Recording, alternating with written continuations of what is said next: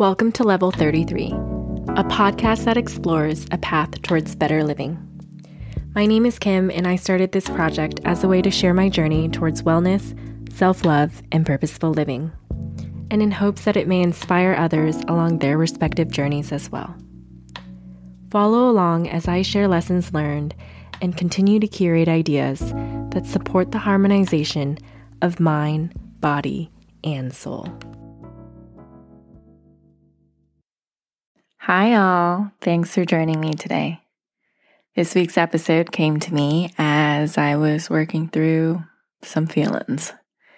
And I want to chat about the emotions that came up, particularly the emotions that came up when I found out that an ex had moved on.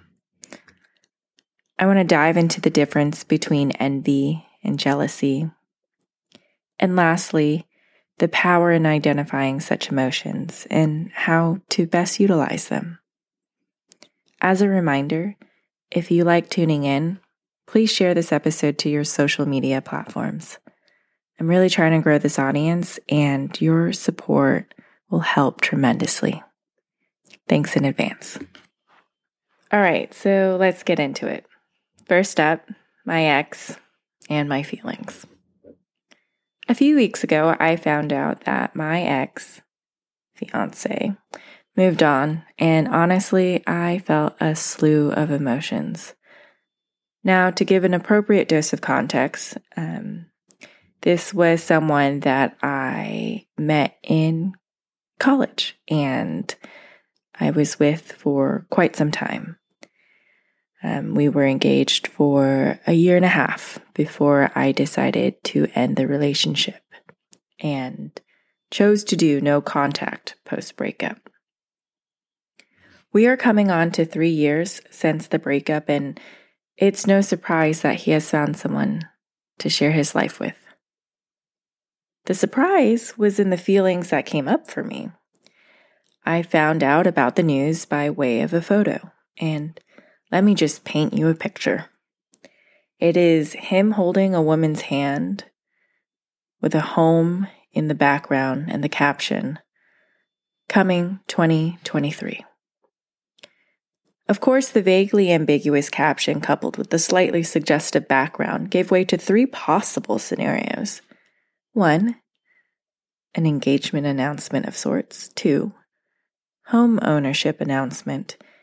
And or 3, a pregnancy announcement. Or a combination of the 3. And while I will never truly know what it was, I do know that all 3 are things that he has always wanted. And so my initial reaction to this announcement was joy. Because although the relationship ended, I cannot deny that a version of me, the version of me that loved him, was so happy to hear about the news. That version of me was elated, for we cheer for others and their wins. And although I have healed and I have grown and I have evolved since then, that version of me is still part of who I have become. The best way I can describe this is to have you visualize Russian nesting dolls. I believe we start out like the little itty bittiest doll, the one that cannot be reduced down to a smaller size.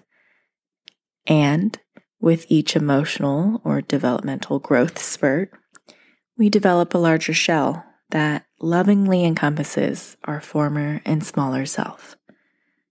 I don't prescribe to the idea of a version of me dying off or just simply no longer existing. Oftentimes, the narrative around growth would give this idea of a past version of you no longer existing, as if those characteristics or traits or patterns are too shameful to be remembered. But the truth is, that version of you laid the foundation for this version of you. This feeling of happiness for him was soon joined with a not as pleasant feeling. There was a moment when I thought to myself, am I sad? Am I jealous? All I knew was that I was happy, but also there was something else going on.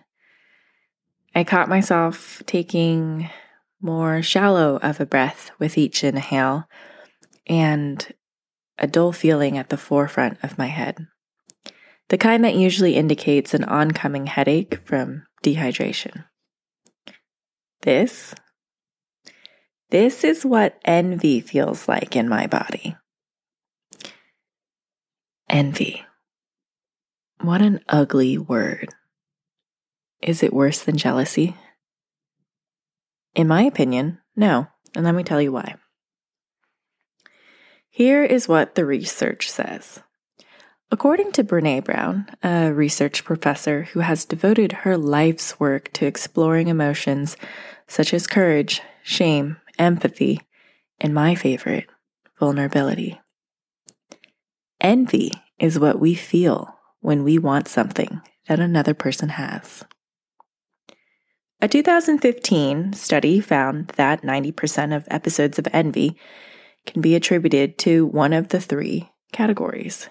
1. Attraction, such as physical attractiveness, romantic attraction, and or social popularity. 2. Competence, such as intelligence, knowledge, skill. And 3. Wealth, financial status, or lifestyle. Your girlfriend gets a new car. You find yourself wanting the same car, or a new one. Or you see your friends all carrying a Chanel bag and find yourself wanting one as well. This is envy. Low-grade envy, maybe, but envy nonetheless. Here's the ick. Some envy comes with hostility, which I think is why the feeling gets such a bad rep. Envy with hostility sounds like I want what she has, and I don't want her to have it. I also want her to be pulled down. Envy without hostility sounds like I want that, but you can have that too, and I don't want you to be put or pulled down. I just want it. No harm to you. Jealousy, on the other hand, often gets confused with envy. I know I have misused the word jealous countless times until I read Brené's Atlas of the Heart, which, if you don't know, is a phenomenal book that catalogs over 50 common human emotions. It has helped me identify my feelings and shed some light into my inner world as to why I may be feeling such emotions. Okay, so jealousy is described by Brown as a response to a feeling. She says, in other words, quote, we think jealousy in response to how we feel, end quote.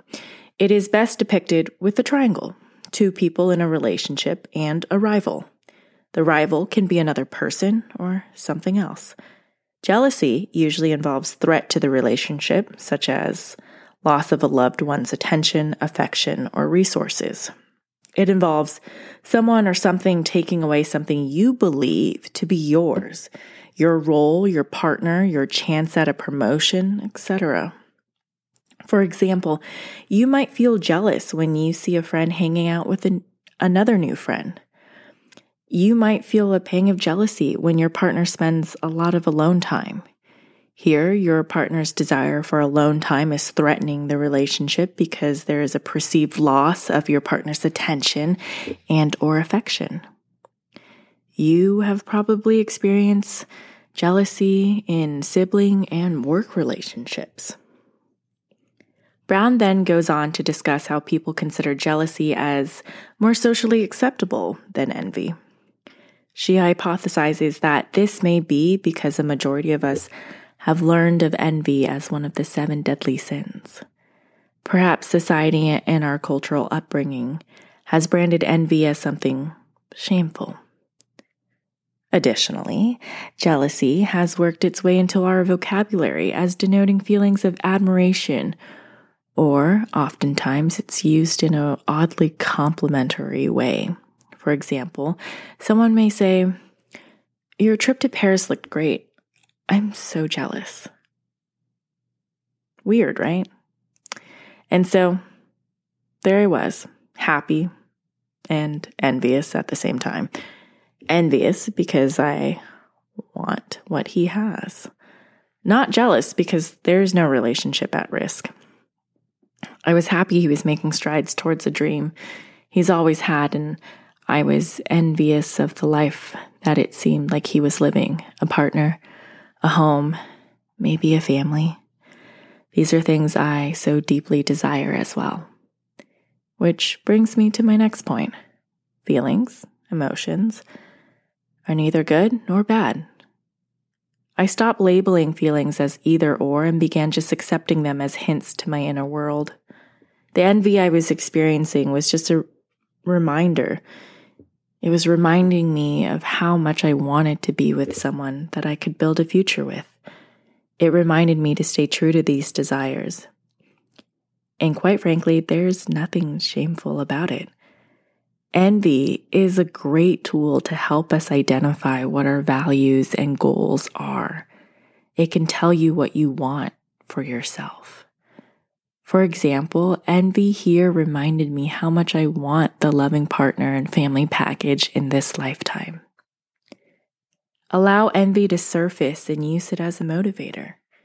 If you envy someone's work ethic, explore ways where you can work harder or smarter. Or perhaps you envy their work ethic because of results and praise that they receive. Does this mean you desire praise as well? Does this mean you desire better results? Are you forthcoming with praise? Are you putting in the work for better outcomes, for better results? These are all great questions to ask yourself. And it all starts with identifying the emotion. But is it enough to recognize the emotion? Maybe. But here are some things that I do whenever I feel envious. 1, I ask myself what this emotion is trying to tell me about my desires.